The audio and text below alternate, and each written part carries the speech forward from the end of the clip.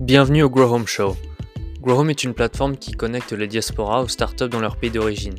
Si vous êtes une diaspora ou une startup, pensez à créer un compte aujourd'hui à www.growhome.app. Aujourd'hui, j'ai l'honneur de recevoir Khadija Jallouli, une entrepreneuse tunisienne inspirante, déterminée et visionnaire, qui est en train de créer une voiture pour aider les personnes à mobilité réduite à vivre une vie plus autonome. Je vous laisse profiter de l'épisode.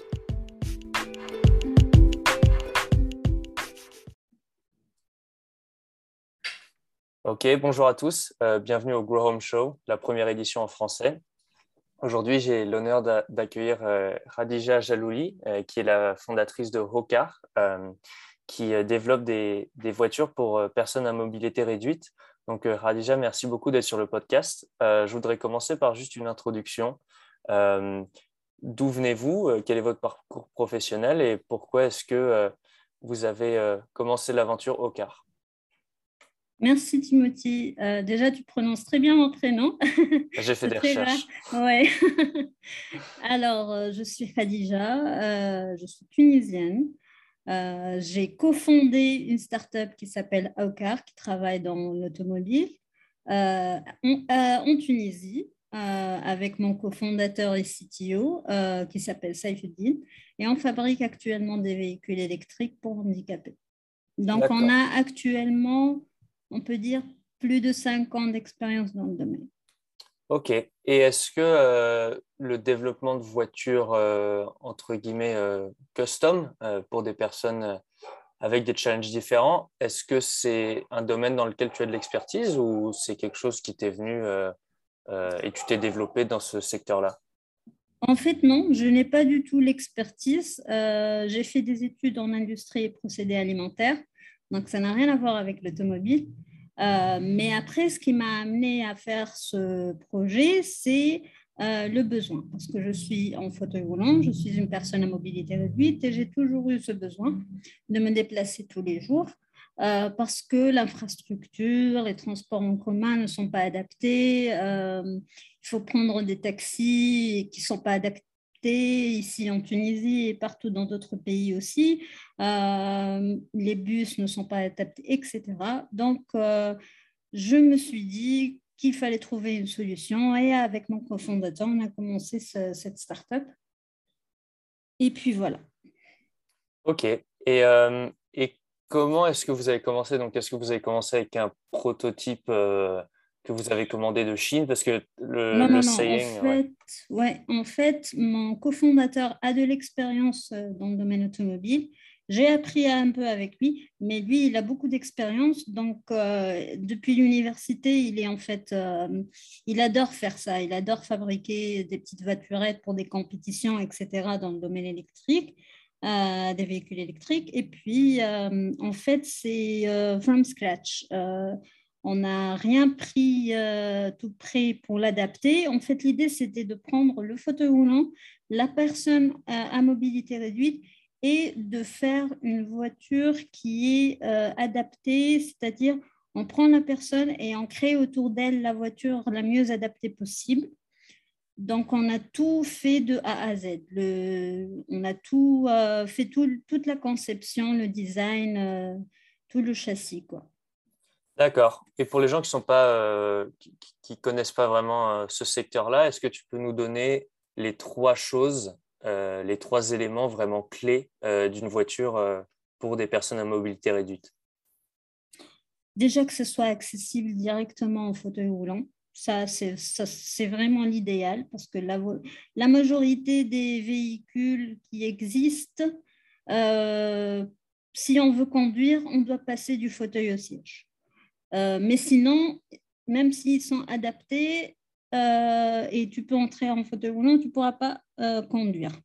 Et ils coûtent beaucoup trop cher. Là, on a essayé de faire quelque chose qui est compact aussi, c'est-à-dire une voiture citadine. C'est une voiturette pour aller tous les jours travailler, étudier, etc., sans problème. Et puis, que ce soit électrique, parce que c'est vrai que là, maintenant, c'est la tendance. On va tous dans la direction des véhicules électriques. Il y a de moins en moins de véhicules thermiques.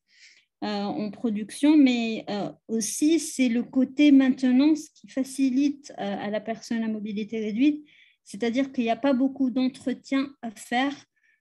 Donc, ça facilite un peu la vie aussi. Il suffit de la recharger et de faire la maintenance une fois tous les 10 ans peut-être. Donc, c'est vraiment plus facile. Aussi, D'accord. on a fait aussi un autre choix, c'est de commencer par des voiturettes dont la vitesse est limitée, parce qu'il y a aussi des difficultés à obtenir le permis de conduire pour les personnes à mobilité réduite, parce que moi aussi, je suis passée par cette étape, c'est compliqué, il faut déposer des dossiers et attendre, etc. Et ce n'est pas évident d'apprendre à conduire sur des véhicules qui ne sont pas 100% adaptés, comme ici par exemple. Et du coup, on a pensé à commencer par des voiturettes dont la vitesse ne dépasse pas 45 km/h, histoire de rentrer dans la catégorie des véhicules sans permis. Et dans certains pays, il faudrait des permis motocycles. Donc, c'est plus facile. D'accord, ok. Et du coup, là, vous en êtes tous, c'est-à-dire, est-ce que vous vendez des voitures? Est-ce que vous êtes encore en développement? Pas encore, on ne vend pas encore. On a fait notre premier prototype qu'on est en train d'améliorer. Donc, il y a un deuxième prototype qui est en cours et on espère bientôt homologuer le deuxième prototype une fois fini parce qu'on est bien soutenu par des partenaires dans le domaine automobile et par des mentors qui ont de l'expérience. Donc, ce qui nous permet aussi de gagner un certain temps d'anticiper certaines erreurs. Et voilà, donc c'est ça, on est à ce stade-là. Et du coup, en termes de marché, vous vous focussez vraiment sur le marché tunisien. Et ma question, c'est plus, est-ce qu'il y a d'autres, est-ce que vous avez des compétiteurs en Europe, en Amérique du Nord, etc. Et vous, est-ce que vous vous placez en compétition directe avec ces gens-là ou est-ce que vous vous placez on fait une solution pour l'Afrique du Nord et l'Afrique subsaharienne? Alors, les concurrents, il y en a beaucoup, enfin beaucoup. Il y en a certains qui sont des concurrents directs, qui sont présents en Europe et aux États-Unis. Après, il y en a aussi certains qui ont un peu disparu. Je suppose que c'est dû à des législations qui sont sorties en 2014 dans les normes européennes, donc qui ont fait que ces voitures ont disparu. Euh, Après, nous, on se différencie juste un tout petit peu, c'est-à-dire qu'on va essayer de faire en sorte que cette voiture soit adaptée à différents types d'handicaps physiques et uniquement physiques, pour le moment en tout cas, et que ce soit une smart. Donc, on va commencer par le premier niveau de conduite autonome. Après, bien sûr, ceux qui se connaissent, ils savent bien que si on implémente le premier niveau, on peut aussi ensuite faire des upgrades et obtenir d'autres niveaux. Mais là, on aimerait aussi garder une certaine autonomie pour le conducteur. C'est important qu'une personne handicapée puisse se sentir autonome et conduire elle-même la voiture. Et côté marché, c'est vrai qu'au début, on a pensé à la région Afrique-MENA. Mais ensuite, on a eu quelques demandes d'autres pays qui ne sont pas dans l'Afrique ou dans le MENA, notamment en France ou aux Pays-Bas ou en Angleterre, mais aussi, bien sûr, la région de l'Arabie saoudite et tout. Donc, on, on va essayer, on va dire, de commencer par la Tunisie, Maroc, certains pays qui sont proches comme la France. Et puis, on verra petit à petit où ça va nous mener. Selon la demande, on est là. D'accord. Et juste pour rester sur le sujet de la compétition, moi, je ne m'y connais pas vraiment dans le secteur, mais j'imaginerais que les grands constructeurs automobiles s'y seraient mis. Pourquoi est-ce que ce n'est pas le cas?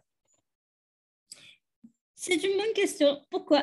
Alors, je pense, mais c'est mon avis, hein, parce que après, il faut voir. Mais je pense que c'est un marché de niche et que les grands constructeurs ne se voient pas trop travailler sur un petit marché de niche de quelques milliers de personnes, d'utilisateurs.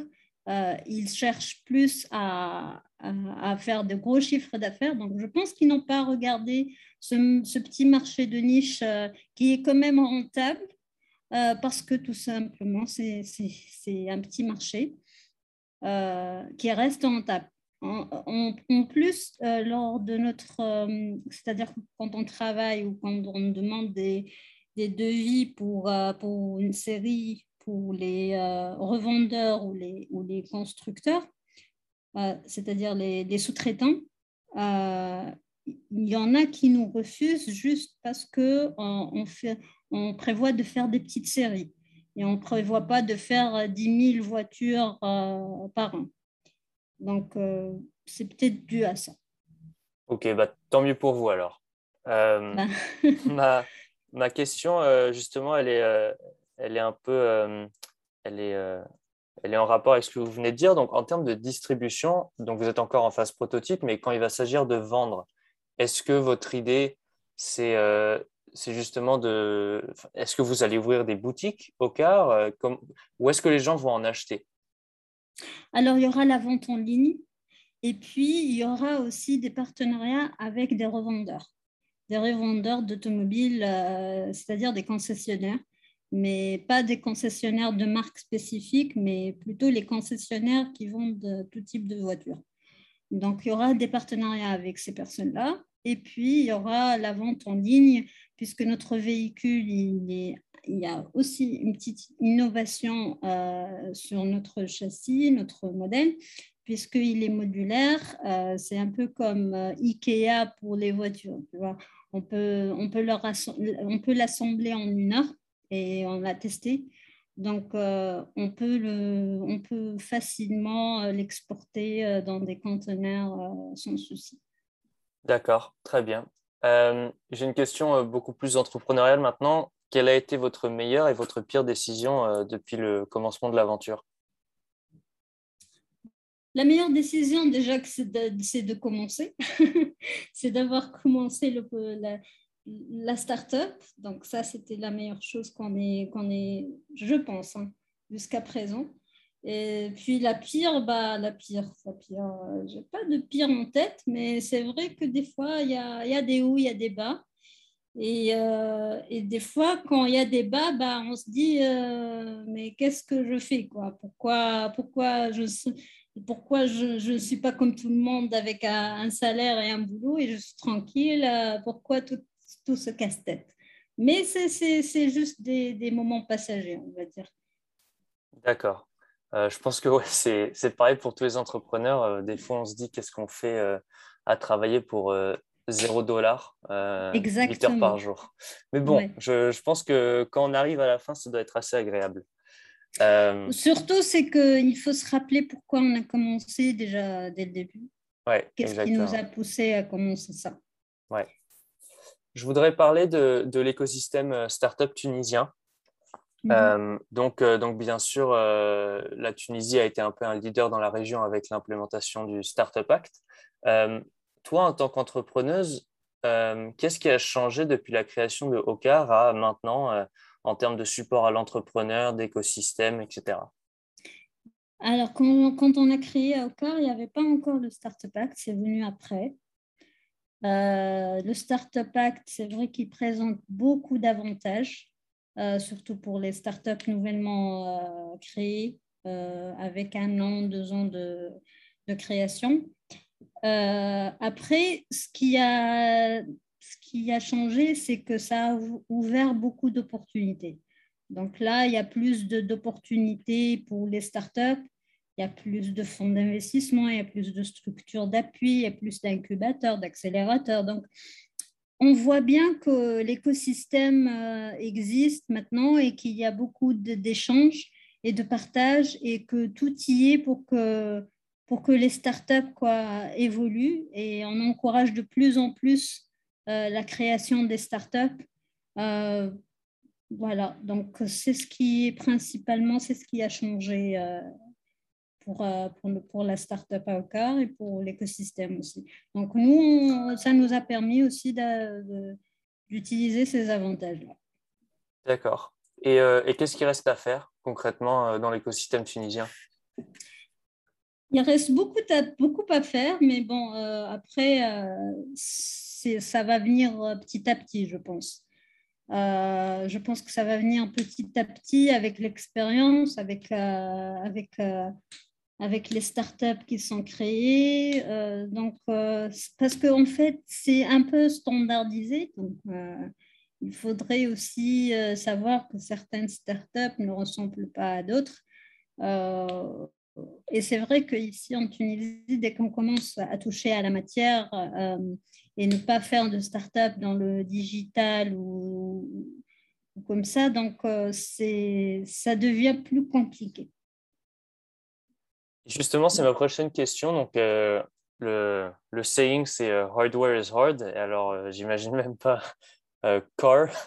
Oui. Du coup, en termes de levée de fonds, je ne sais pas si c'est des informations publiques, mais est-ce que vous vous appuyez sur des subventions? Est-ce que vous vous appuyez sur des investissements? Et si c'est des investissements, comment est-ce que vous dites aux investisseurs, bah, vous investissez, mais le produit, il sera out dans 2 ans, quoi. Voire plus, parce que là, ça fait 5 ans. Surtout dans le domaine des véhicules, on ne va pas sortir une voiture dans un an ou deux. Il faut beaucoup de tests, il faut beaucoup d'homologation. Même si ça commence maintenant, surtout ces 2 dernières années, ça commence bien en fait, tout ce qui est véhicule, tricycle, quadricycle. On commence bien à avoir des startups émerger dans ces domaines-là en Tunisie. Après, pour les fonds, là, on est partenaire avec une société, une multinationale française qui a une filiale ici en Tunisie et qui est notre partenaire depuis 2017. Donc, ils nous suivent techniquement et aussi ils nous aident financièrement. C'est la société Actia. C'est un peu le concurrent de Valeo, ceux qui ne connaissent pas Actia. Et après, on n'a pas encore d'investisseurs parce que les investisseurs ici en Tunisie nous voient encore en stade prototypage et donc c'est un peu compliqué de les convaincre et de leur dire que ça va sortir dans 2, 3 ans, comme tu as dit. Donc, il faudra être patient, quoi.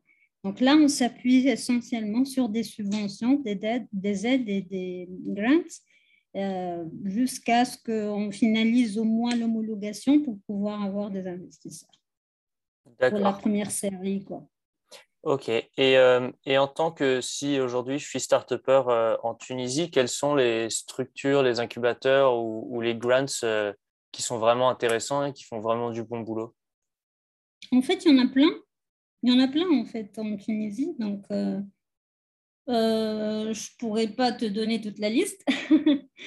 Nous, on n'a pas fait partie d'incubateurs ou d'accélérateurs. Si, j'ai fait partie de Founder Institute au début de la création de la startup. Mais après, je n'ai pas vraiment fait d'incubateur. On n'a pas fait partie de programme d'incubation ou d'accélération. On a commencé seul. On a eu notre partenaire qui est actuellement toujours avec nous. Et puis, on va dire, on est incubé chez notre partenaire Actia. Mais sinon, les accélérateurs et les incubateurs, il y en a plein. Il suffit juste de taper sur Google et on en trouve plein et ils sont tous bien. J'ai personnellement fait la visite de ces incubateurs et accélérateurs dans certains événements et j'ai vu leur programme et ce qu'ils apportent comme formation, comme mentoring ils sont tous bien. D'accord. OK, très bien. J'ai vu sur votre site que vous aviez participé à des événements start-up africains, notamment des compétitions, des pitch competitions, etc. Euh, Oui. une des choses qu'on reproche à l'Afrique, que les gens reprochent à l'Afrique, c'est qu'il n'y a pas assez de commerce entre les pays africains.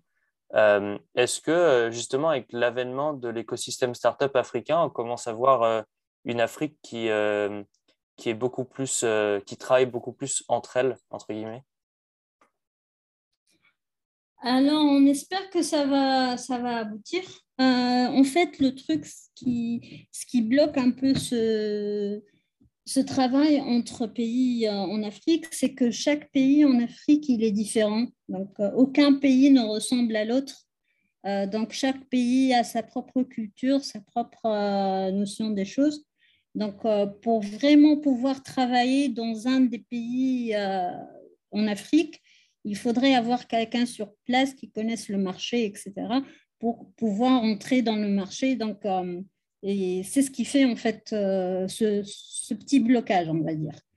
Même si maintenant, là, il y a des sociétés qui travaillent en Afrique, il y a aussi d'autres pays qui font de la sous-traitance chez d'autres pays. Donc, il y a cette interaction, mais après, on espère que ça va évoluer beaucoup plus, surtout avec le Startup Act, même si là, il y a eu le Covid qui a un peu bloqué plusieurs choses. Mais je pense que ça va évoluer. D'accord. Et là, en tant qu'équipe à Ocar, vous êtes combien? Et qui fait quoi? Alors, il y a moi, je suis le CEO, il y a mon cofondateur qui est le CTO, on a deux ingénieurs mécaniques, un ingénieur électrique et un product designer. Et puis, c'est tout. On a des stagiaires et des freelanceurs qui vont et qui viennent, des stages PFE, etc. Et c'est tout. En fait, on est une toute petite équipe. Voilà. D'accord. Et je crois je crois me rappeler que quand on avait parlé avant, vous m'aviez dit que toute la fabrication du véhicule était faite en Tunisie. Est-ce que c'est toujours le cas et pourquoi ce choix? Oui, en fait, toute la partie mécanique, le châssis, les amortisseurs, tout ce qui est mécanique dans la voiture, il est fabriqué en Tunisie. On n'importe que les moteurs, la batterie, même la batterie, on prévoit de faire deux modèles en fait. Avec la batterie lithium qui est importée et un autre modèle qu'on va dire low cost qui est avec des batteries à plan, mais bien sûr l'autonomie ne sera pas très grande. Donc oui, toute la partie mécanique est toujours faite en Tunisie. On va dire que là, 60%, même un peu plus, du véhicule est fabriqué entièrement en Tunisie. Pourquoi ce choix? Parce que déjà, c'est tout prêt. Il ne faut pas importer. Donc là, on réduit les coûts d'importation et tout. Et en plus, c'est moins cher. Et on a toute la compétence, en fait. En entrant dans le domaine, parce que moi, je n'y connaissais rien avant, mais j'ai découvert qu'en fait, presque, même plus que 20% des composants automobiles sont sous-traités en Tunisie. Des grandes marques sous-traitent ici, en Tunisie. Donc, on a les ingénieurs, même par exemple, la société qui est partenaire avec nous, la Actia, qui a une filiale ici. En fait, il y a la recherche, la R&D qui est ici et elle comporte 400 ingénieurs et tous tunisiens. Donc, il y a la compétence, c'est moins cher, il n'y a pas besoin d'importer de l'extérieur, donc on réduit les coûts. Donc, c'est principalement pour ça. Et puis, parce qu'on est tunisien, donc il faut que ça soit un peu tunisien aussi. Donc c'est du pragmatisme mixé avec un peu de patriotisme. Voilà. Ok. J'ai une dernière question pour toi. Donc c'est la question que je pose à la fin.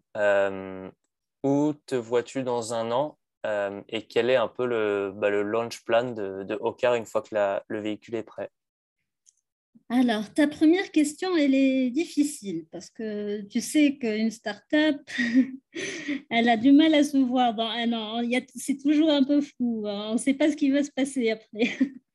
Mais bon, j'espère que dans un an, on aura fini notre second prototype et qu'on aura entamé l'homologation. Déjà, ce qu'on prévoit de faire, c'est que dès que notre deuxième prototype est finalisé, on va commencer à avoir des commandes pour que dès que l'homologation soit finie, soit faite, déjà la première série sera prête pour ses premiers clients. Donc, on espère que ça va se faire vite, même si là, il y a eu beaucoup d'imprévus avec le Covid, avec aussi la situation financière ici. Donc, ça nous a un peu, on va dire, retardé. Voilà. D'accord. Ok, ben moi je vous wish best of luck, évidemment. Merci. Où Merci. est-ce que nos écouteurs peuvent visiter le site, peut-être Oui. aider, rentrer en contact? Oui, alors on est présent sur Facebook, Twitter, YouTube, LinkedIn. Donc c'est tout simplement Awkar, Hawkar, c'est avec un K, pas un C. Et puis notre site web, c'est awkar.tn, Hawkar.tn. D'accord. Bah, je mettrai tous ces liens dans la description de du Super, podcast. Khadija, super. merci beaucoup. C'était super intéressant. Merci à Et toi. puis, je te souhaite, toi et à Okar, le meilleur des succès.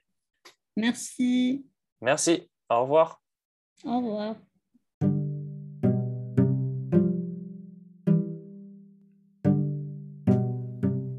Merci d'être resté jusqu'à la fin. Encore une fois, n'hésitez pas à visiter notre site www.growhome.org et n'hésitez pas à nous suivre sur LinkedIn. On se revoit pour le prochain épisode.